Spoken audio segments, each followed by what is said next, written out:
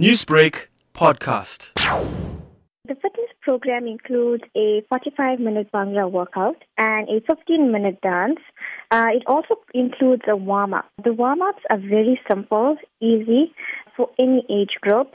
Where did the idea come about from? It's basically giving back to the community. It is actually a dream by my late husband and myself to give back to the community in whichever way we could. Is there any cost to these classes? No, it's absolutely free. There's no cost included, not even later on in the program. It's absolutely free. Why did you choose Bhangra as a model to fitness for individuals? Bhangra will fit in more with the fitness exercise for many people with regards to the sound, the movements, the high tone of the music. So I think it would go really well with Bhangra and fitness together. How can you encourage those who want to get fit to come out and attend the classes? I would say that all of us, every one of us, needs to get out sometime, do something just to keep our minds occupied, just to get out of the little, zone that we're in sometimes. Sometimes it's actually good to get out there, to keep active.